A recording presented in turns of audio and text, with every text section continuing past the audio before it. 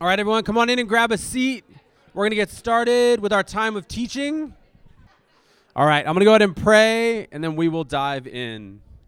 Father, thank you for this morning. Thank you for your word.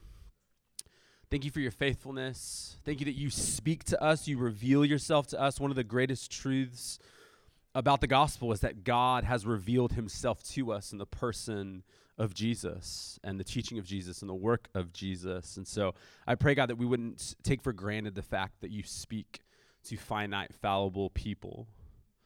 I think about what David says in the Psalms. He says, who is man or who is woman or who are human beings that you are mindful of me, that you are mindful of us. And God, I pray we'd be humbled and built up by the fact that you see us, you know us, you love us, you care for us, you speak to us. In Jesus' name, amen. So if you guys are new, we are in a very short mini-series. It's 2 weeks, so you're in the second half of the series today. And we're doing a direction series, and direction is kind of like what some churches might call a vision Sunday or a vision series. And so we think it's a helpful practice as a church, as elders, to kind of think through what's God calling us to this year. And before we get into goals or events or specific things, we want to go, God, what are you calling us to at like a heart level? And then the events will be things we pick based on that. So not going, hey, I just want to have an event that's boom, boom, boom, or I want to do a class on boom, boom, boom, or I want to serve in this area, but instead going, God, what are you calling us to? And so as a church, we believe that vision is received, not achieved. It's not like a CEO, head coach, the guy just goes, this is the vision, we're doing it, right? We got a consultant, we're ready to go. We want to go, Holy Spirit, we don't know. We know generally what we're supposed to do. We know we're supposed to make disciples. We know we're supposed to help people become like Jesus and help people come to know Jesus. But what aspect of Jesus our church is supposed to become like, that's not always clear. We need God's specific leading at this time. We know we're supposed to teach, for example, books of the Bible, but what book, right? There's quite a few of them. What does he want us to focus in on? And so we like to ask questions like, what issues do we need to talk about right now? What pain are people carrying? What types of sin are people wrestling with? What aspect of Jesus' kingdom do we long people to experience? And so for us, 2 words popped up as themes for the year, okay, as elders. And the 2 phrases are Holy Spirit and the household. Holy Spirit and the household. The Holy Spirit kind of worshiping, praying, listening to, and responding to the Spirit of God. We want to be people who listen to and then respond. It's not good enough to just listen. Our lives will never be transformed if we just know what God says, but we never do it, right? Grant talked about that a few weeks ago. And then the second phrase is the households, okay? In the New Testament, the word for household, the Greek word oikos. This is your relational sphere or your sphere of influence. And it's not less than a nuclear family, but it's certainly not more than it either. And so this idea of household, the burden we had is taking responsibility for our closest relationships, to allow the kingdom of God to break into those relationships, whether they're close friendships or marriages or children you are parenting or influencing as an auntie or an uncle. And so this year, that's what's popping for us. And so responding to the Holy Spirit and being relationally healthy, kind of stewarding our relationships. And so last week, we looked at the first idea of being people who respond to God, the Holy Spirit. To do that, we looked at 1 Samuel chapter 1 and the first half of 1 Samuel chapter 2. And that text is an Old Testament narrative of a woman wrestling with infertility. Now, wrestling with infertility is painful in this culture, a culture that doesn't really value children very much. This was a culture where she was wrestling with infertility, and in this culture, women were basically told your value comes down to whether or not you can have a child. So they said, this is the most important thing about a person. You have it or you don't. And if you don't have it, you're not valuable or important. And we talked about how if we're walking in the Spirit and offering ourselves to God, that we slowly feel free and full of joy, even if we don't get the thing we think we need, the thing we desperately want. By the way, I actually want to make sure that was clear this morning. I got some feedback last week that I was grateful for. Sometimes people go, oh man, this part of your sermon could have been better. And I go, thank you so much. Usually. Sometimes it's like, that's a you thing, right? But this one, man, I actually felt like it made sense to me. And someone just said, hey, you gave the impression that if you surrender your desires to God, that you'll always get what you desire. And that isn't true. And I just want to be really clear. When we surrender our desires to God, we don't always get what we desire.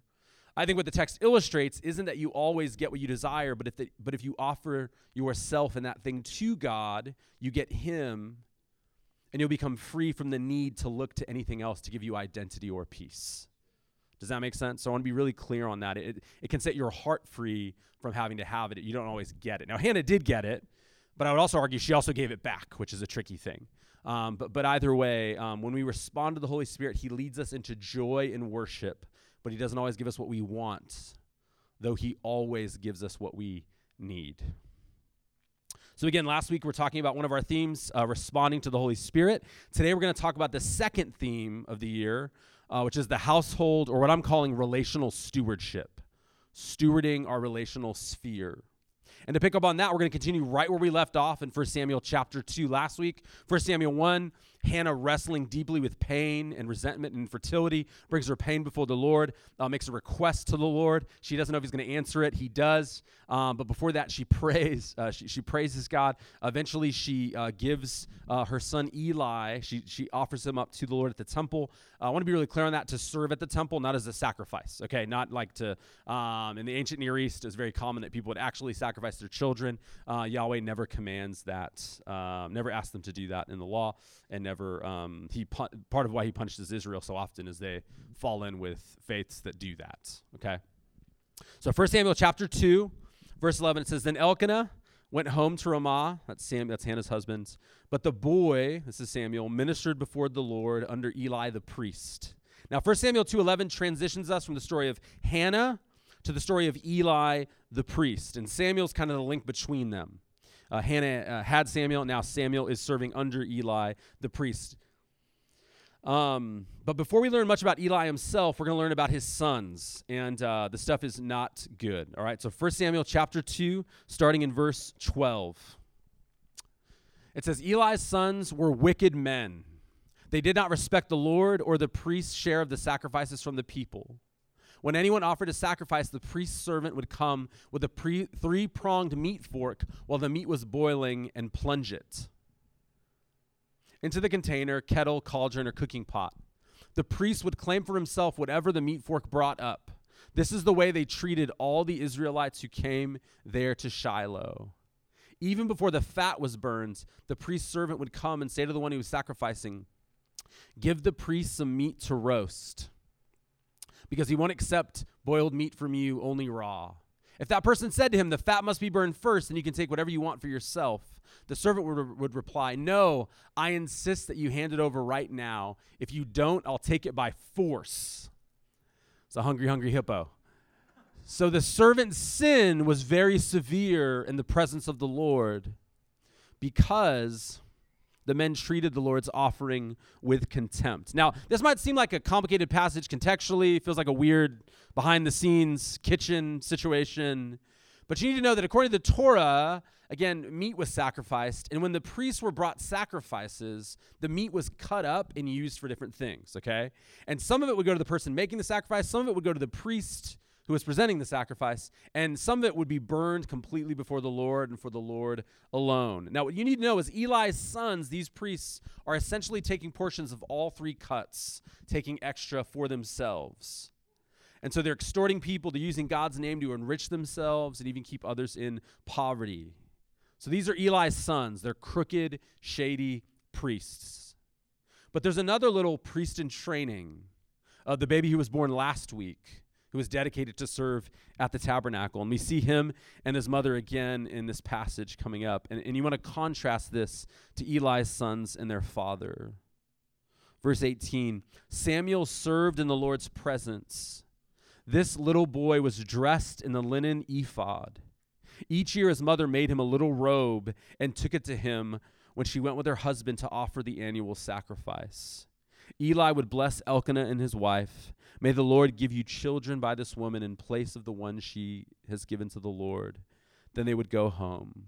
The Lord paid attention to Hannah's need, and she conceived and gave birth to 3 sons and 2 daughters. Meanwhile, the boy Samuel grew up in the presence of the Lord.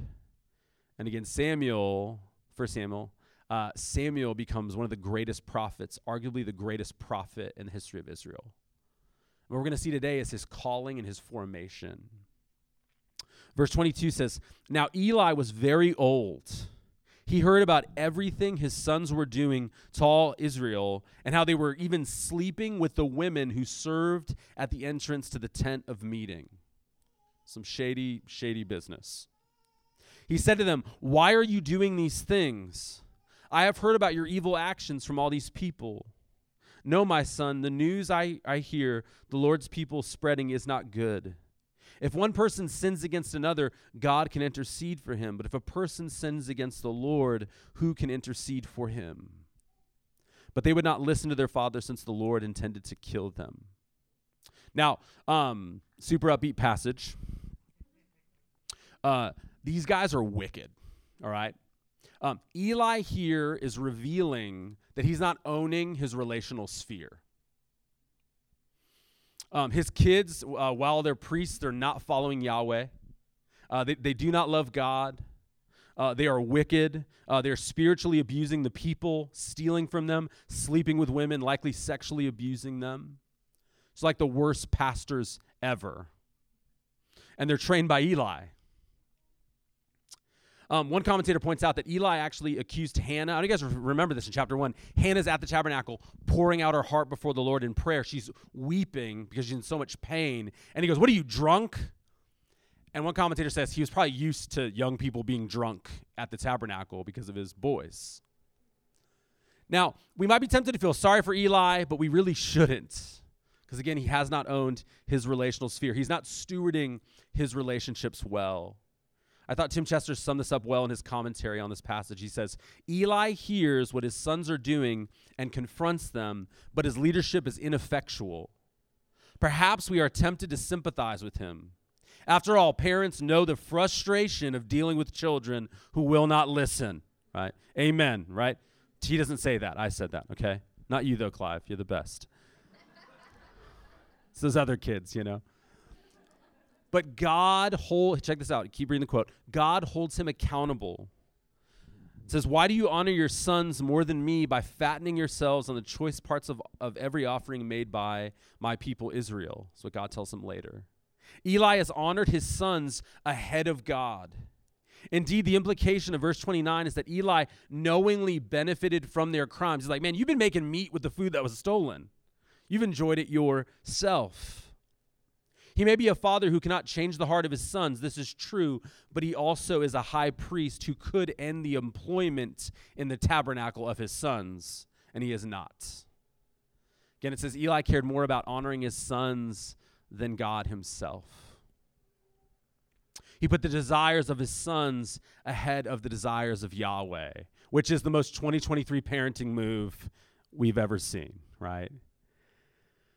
Don't challenge kids to do hard stuff. Be patient. Don't have a morality or ethic informed by the scriptures, right? Let them make their own decisions about spiritual things. Let them come to church when they feel like it. They never will, okay? It's a taught thing you learn to value.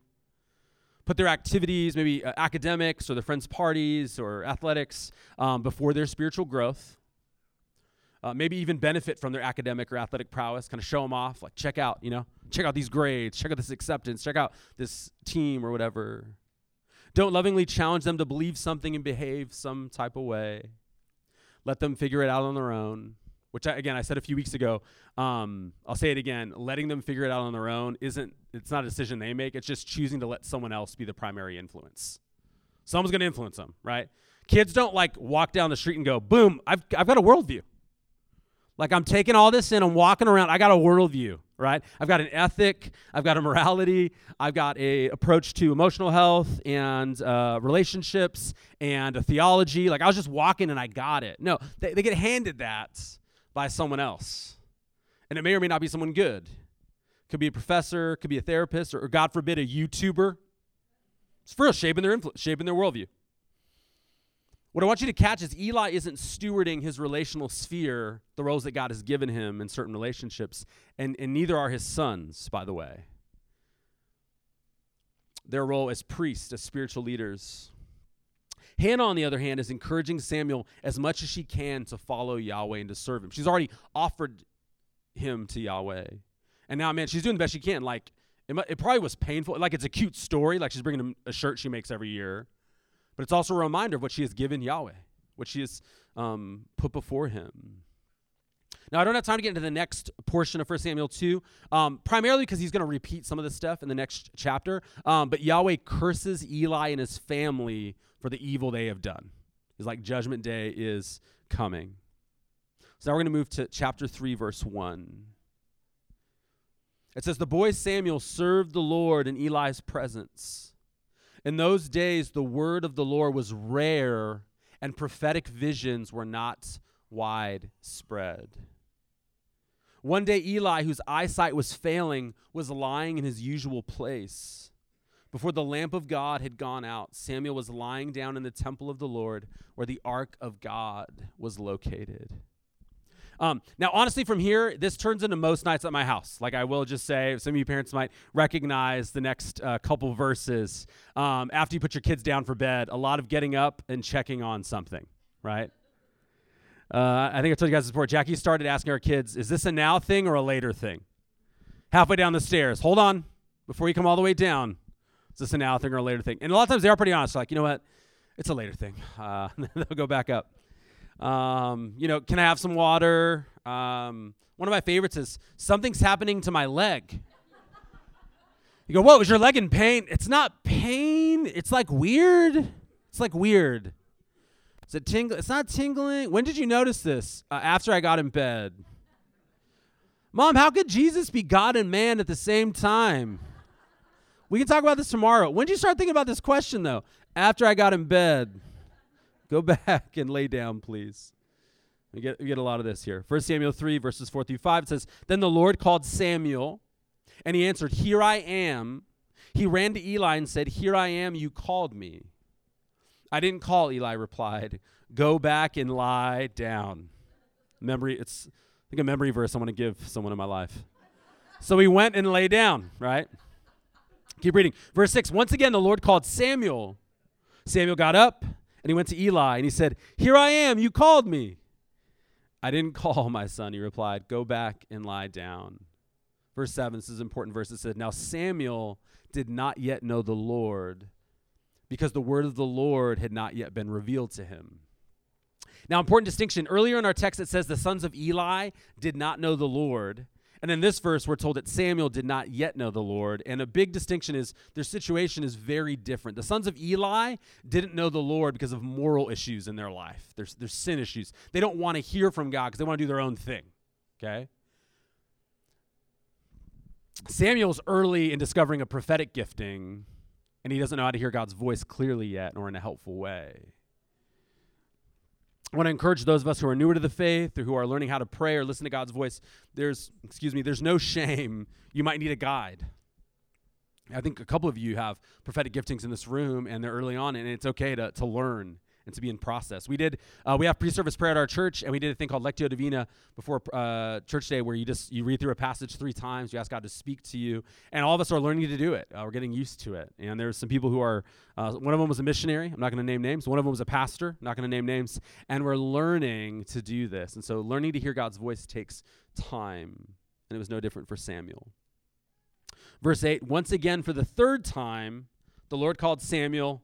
He got up. Usually the third time, by the way, is when parents actually go back into the room to like reestablish order.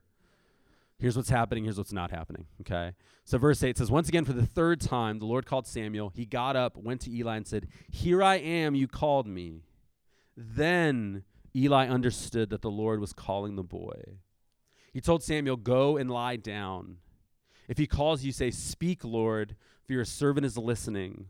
So Samuel went and lay down in his place. And you're looking at Samuel being like 11 to 12 years old probably. Somewhere, probably even like preteen, older kid.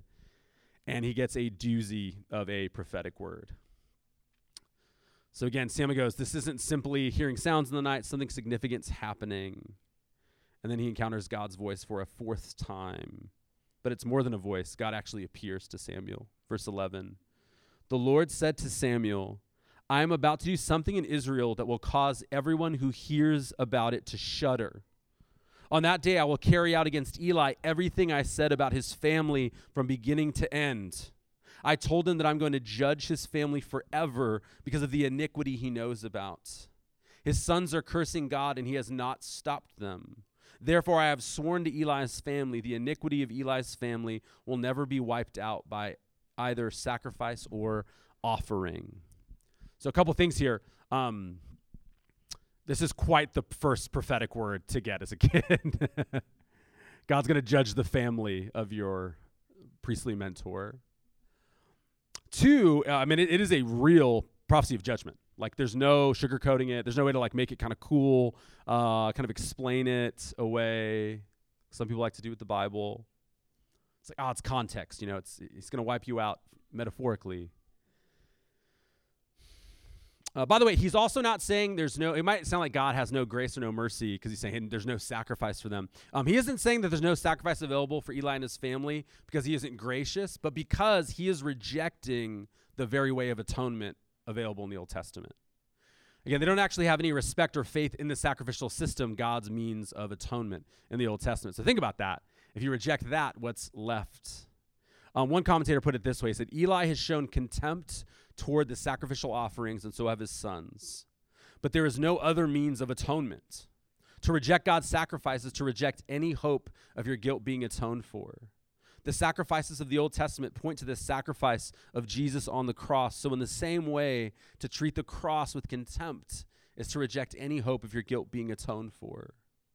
As the writer of the New Testament letter to the Hebrews writes, For if we deliberately go on sinning after receiving the knowledge of the truth, there no longer remains a sacrifice for sins, but a terrifying expectation of judgment and the fury of a fire about to consume the adversaries. Anyone who disregarded the law of Moses died without mercy based on the testimony of 2 or 3 witnesses. How much worse punishment do you think one will deserve who has trampled on the Son of God, who has regarded as profane the blood of the covenant by which he was sanctified, and who has insulted the Spirit of grace? Commentator adds, it is not that there are sins which are beyond the scope of the cross. There are no sins which are too big for the grace of God and the blood of Christ to cover, which is a good thing to hear. The point is this: if you despise the cross of Christ, then you reject the only means to salvation. If you kick Christ's sacrifice, you have nowhere left to turn to for forgiveness, close quote. So again, if you go, I don't want the cross, you're on your own then. Does that make sense? And when they rejected the sacrificial system, they were on their own. And so there is judgment coming for the house of Eli. And a lot of it's Eli's faults. Verse 15, Samuel lay down until the morning. Then he opened the doors of the Lord's house. He was afraid to tell Eli the vision. But Eli called him and said, Samuel, my son. Here I am, answered Samuel. Verse 17, what was the message he gave you, Eli asked. Don't hide it from me. May God punish you and do so severely if you hide anything from me that he told you. Again, I've mentored people with prophetic gifts before, and sometimes when they first start to hear God's voice, they can have intense experiences, but man, I've never heard of anyone getting anything like this as a first prophetic word. This is a unique calling. Usually it's like, I'm hearing God say that he loves me for the first time. It's like, that's awesome. It's like, by the way, your family's going to die. God's going to do it. So he's obviously really nervous to share it with Eli, but Eli wants to know. So he kind of swallows, takes a deep breath. He goes, all right, I got some tough news. Verse 18 says this. So Samuel told him everything and did not hide anything from him. Eli responded, he is the Lord. Let him do what he thinks is good. And that's the beginning of the ministry of one of the greatest prophets in the scriptures and in the history of the world. So you keep reading 1st and 2nd Samuel. God uses Samuel to do some very important things. He anoints kings. He makes significant prophecies. And as you'll see, verse 19 says, Samuel grew, and the Lord was with him, and he fulfilled everything Samuel prophesied. All Israel, from Dan to Beersheba, knew that Samuel was confirmed as a prophet of the Lord. The Lord continued to appear in Shiloh because there he revealed himself to Samuel by his word. And so again, Samuel's calling as a prophetic leader is established. In this text, we see how different faith formation can go for kids depending on how their parents or caregivers show up for them. what they offer to them, what they do with them. And so what does this mean for us? I just have two questions. I don't want to spend too much time on this, but I want to put these questions in front of us. The first question is, are you stewarding your relational sphere? Are you stewarding your relational sphere? And number two, are you walking in the roles the Holy Spirit has called you into? Again, are you stewarding your relational sphere, and are you walking in the roles the Holy Spirit has called you into? And this first question, and this is the household, okay? In the New Testament, there's this concept of an oikos. And again, it's often that's a Greek word. It's often translated as household in English. Now, household in the West, we often think of a mom, a dad, and kids, maybe grandparents living with you, but it's kind of the people that can fit under the roof, usually mom, dad, kids. But in the ancient world, an oikos wasn't less than that. It included a mom, a dad, and kids. But it was a relational sphere of influence. Often it included grandparents and aunts and uncles and siblings that often lived with you. It included your employees. It included household property. And so here's a key idea with this is if you have an oikos, if you have a space or a family or a network of relationships that you belong to, there are roles that only you can play. A pastor I used to be mentored by, a man named Darren Carrington, he used to always say this. He used to say, if I died, the church would hire another pastor to fill my role. My kids would never have a dad again. He would talk about, the tendency of pastors to overwork and to not be there. And he's like, man, they'll move on. Your kids are not moving on in the same way. And so many of us, we give all of our time to a business that will replace us when we aren't there anymore, or be sold when we die, or we move on. Or we neglect our marriages in favor of kind of trivial things in comparison.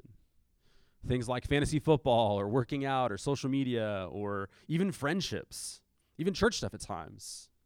Again, none of these things are wrong in and of themselves, but none of them are as primary, so if you are married, as a spouse. None of them are as primary as children if you're a parent. Again, many of us are more intentional planning a self-care day or a nice meal than we are connecting with, drawing out, listening to, and praying for members of our family. Makes sense. We'll do hours of research about a car we're going to buy, or maybe sneakers you're going to buy, or a shirt you're going to buy. And you're like, how am I going to draw out my wife tonight? I'll get to that later. Again, all of the data and research, or most of it, says that loving attachment in early childhood to a parent or a caregiver is vital for their development, mental health, and success later in life. But our culture keeps diminishing motherhood and fatherhood. So it's like, kids need this more than anything. I don't want to do it, though. I want to do important things.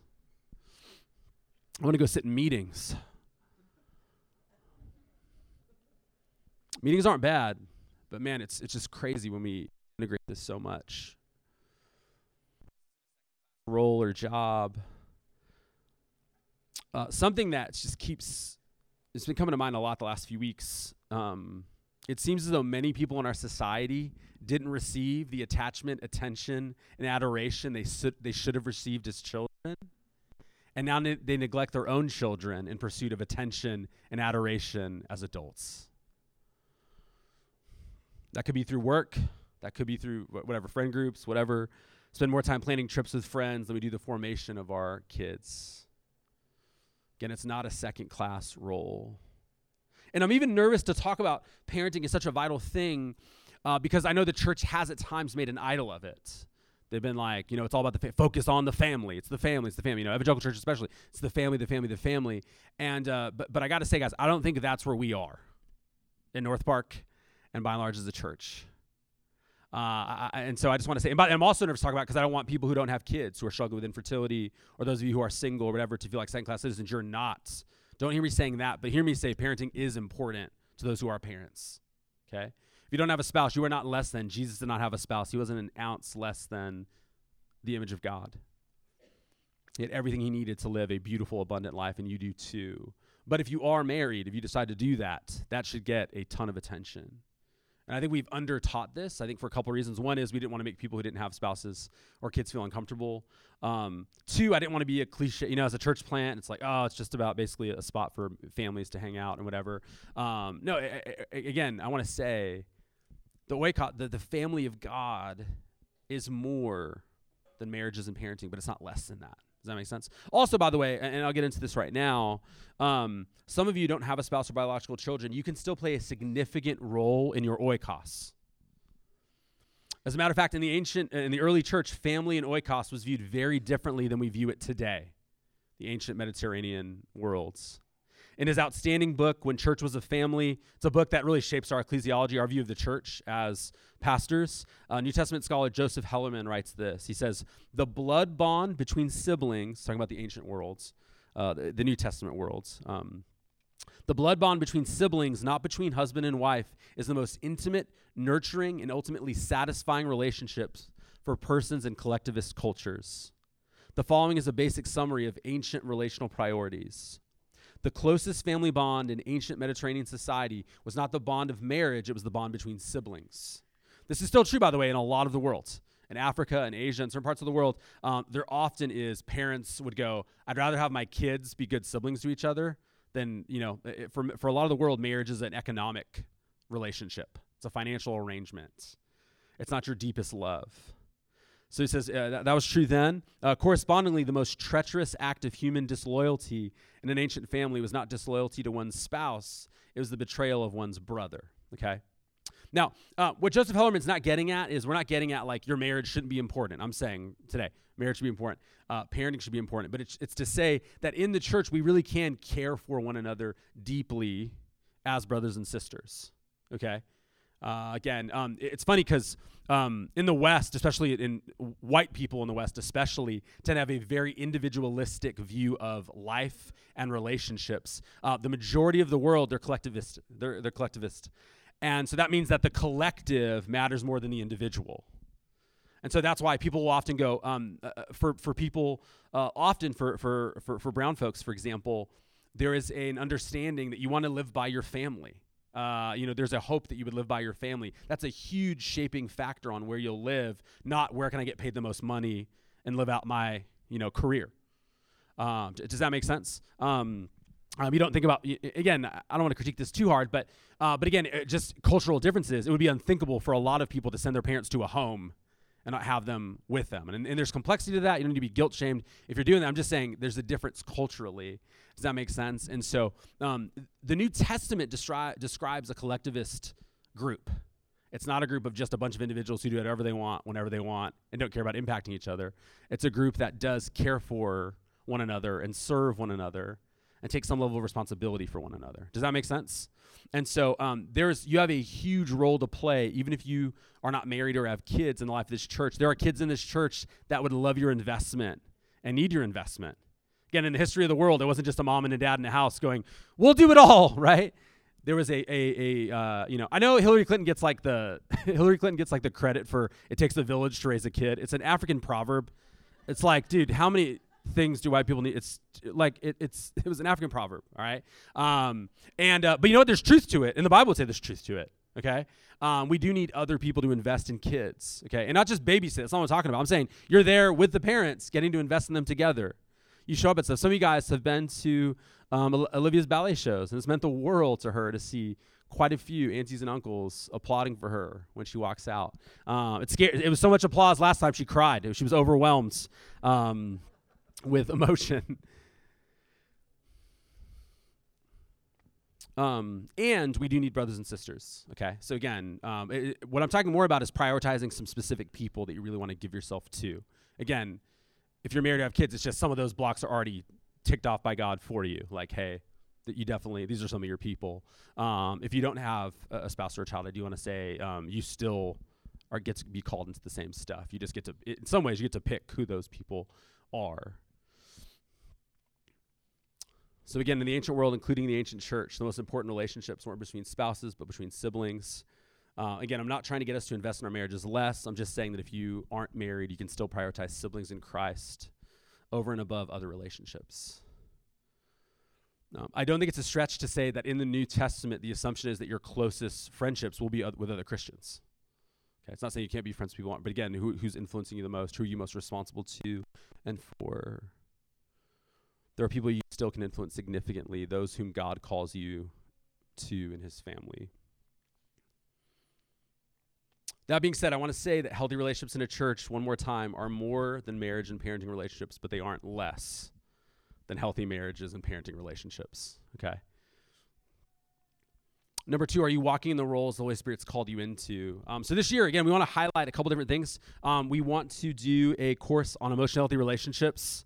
That's something we want to do this summer. We also want to do a marriage course this summer. So those are some things that we want to highlight in a pretty big way. We're looking to do a parenting seminar or 2 this year, as well as probably a parenting course later on in the year. And then in the fall, we're going to be preaching on, so we're starting a Spirit on the Holy Spirit here in a couple weeks. We'll be doing that for a while at the beginning of the year. But in the fall, our big series is going to be around healthy relationships. So that's friendships, that's marriage, that's parenting, that's relationships with your family of origin. Like, how do we have healthy relationships that honor God and love people well?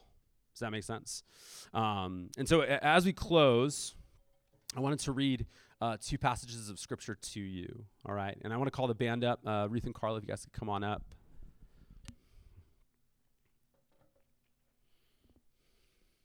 You can hit the lights.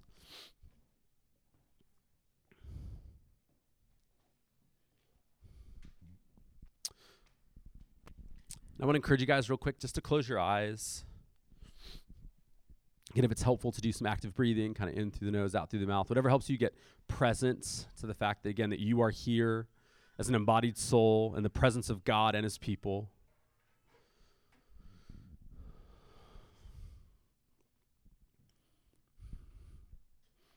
I want to read this passage of Scripture over you, and remember, this is the Word of God.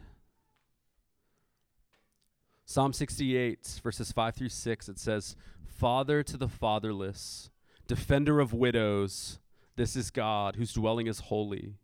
God places the lonely in families. He sets the prisoners free and gives them joy." And as you keep your eyes closed, I just want to say to you today, if you're here today and you long for marriage and you're single, God sees you. I want to say today, if you're single and you want kids and you can't have them, or you are married and you're struggling with infertility, God sees you. And just because those things have not been given to you yet, I just want to say to you, family is not being withheld from you. There are significant relationships. There's an oikos for you to belong and be loved and be cared for and be celebrated.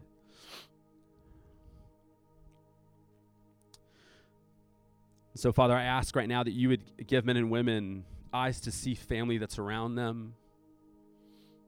You give us eyes and ears to receive those looking for family, and you give us boldness to ask for family. And then over all of us, Lord, I want to read John 10. I'm going to read this over you. These are the words of Jesus. And they relate to this idea of hearing the voice of God. This is in the New Testament. It says, "Jesus declared for all to hear, 'My sheep listen to my voice. I call each one by name. I lead them out, and they follow me because they know my voice. But they will never follow a stranger whose voice they do not know and trust. I open and close gates for my precious sheep. They come in and find safe pasture, and they go out with me in the path of righteousness. The false shepherd is a thief who comes to steal, kill, and destroy the sheep, but I have come to give them life, my life, real life from God that is abundant and eternal. If the hired hand sees a wolf, he runs away, and so the wolf attacks the sheep. However, I am the good shepherd, and I lay down my life for my sheep. I am the good shepherd. I know my sheep, and my sheep know me, just as the Father knows me, and I know the Father. I lay down my life for my sheep." I want to say to all of us today that we have one shepherd, And he's called us to one another as his sheep. And he lays down his life for us. Like to make us family, Jesus died on the cross to reconcile us to a father, and not just a father, but brothers and sisters. Brothers and sisters made up of men and women who should have nothing to do with one another on paper. You think through story and background and race and socioeconomic status and age and interests and fashion choices and all the different ways, political party, all that stuff is secondary to the fact that we're in Jesus, the King of the universe, who laid down his life for his sheep. And so Jesus, as we prepare to take communion, I pray that we could do it as a family. Pray that you'd keep helping us be a healthy family, a healthy church family made up of smaller subsets of family. But it would be one big, healthy relational sphere. We don't are parts of the sphere. Whether that's in our home or in our workplace or in the church, God, that wherever we go, we would infect systems, relational systems with our health. Where there is dysfunction and sin and pain and brokenness and a lack of boundaries and gossip and all that stuff, Lord, would we bring the opposite? Where there is uninterest or inattention, would we bring interest and empathy for those who feel ignored and abandoned? God, would we be a healthy family? Would you enrich marriages in this church? Would you enrich friendships in this church? Would you enrich parent and child relationships and other adults and other children in our church relationally? That they might have multiple healthy people to look up to, spiritually healthy, emotionally healthy. And the reality is that good marriages and good friendships and good parenting, that all starts with just being a healthy follower of Jesus. It starts with our relationship with ourself before the Lord. And so, God, would you do in us what needs to happen so that we might influence our relational spheres for the kingdom of Jesus and his power and strength. So thank you for laying down your life for us, Jesus. Thank you for bringing us to a safe place. Call us to yourself again in a fresh way. Think about Matthew 11. He says, come to me, all you who are weary, and I'll give you rest for your soul. And that come to me is an ongoing imperative in Greek. Keep coming to me. You're going to get weary again. You're going to get tired again. This isn't just salvation at a youth camp. Keep coming to me. I'll give you rest. I'll give you what you need. Would you give us what we need this morning as we come to communion, as people who have been wounded, as people who sin, as people who should be far away from you, but Jesus, you have brought us near because you're the good shepherd who goes out looking for us, and you found us. Would you help us find our hearts again this morning? In Jesus' name, amen.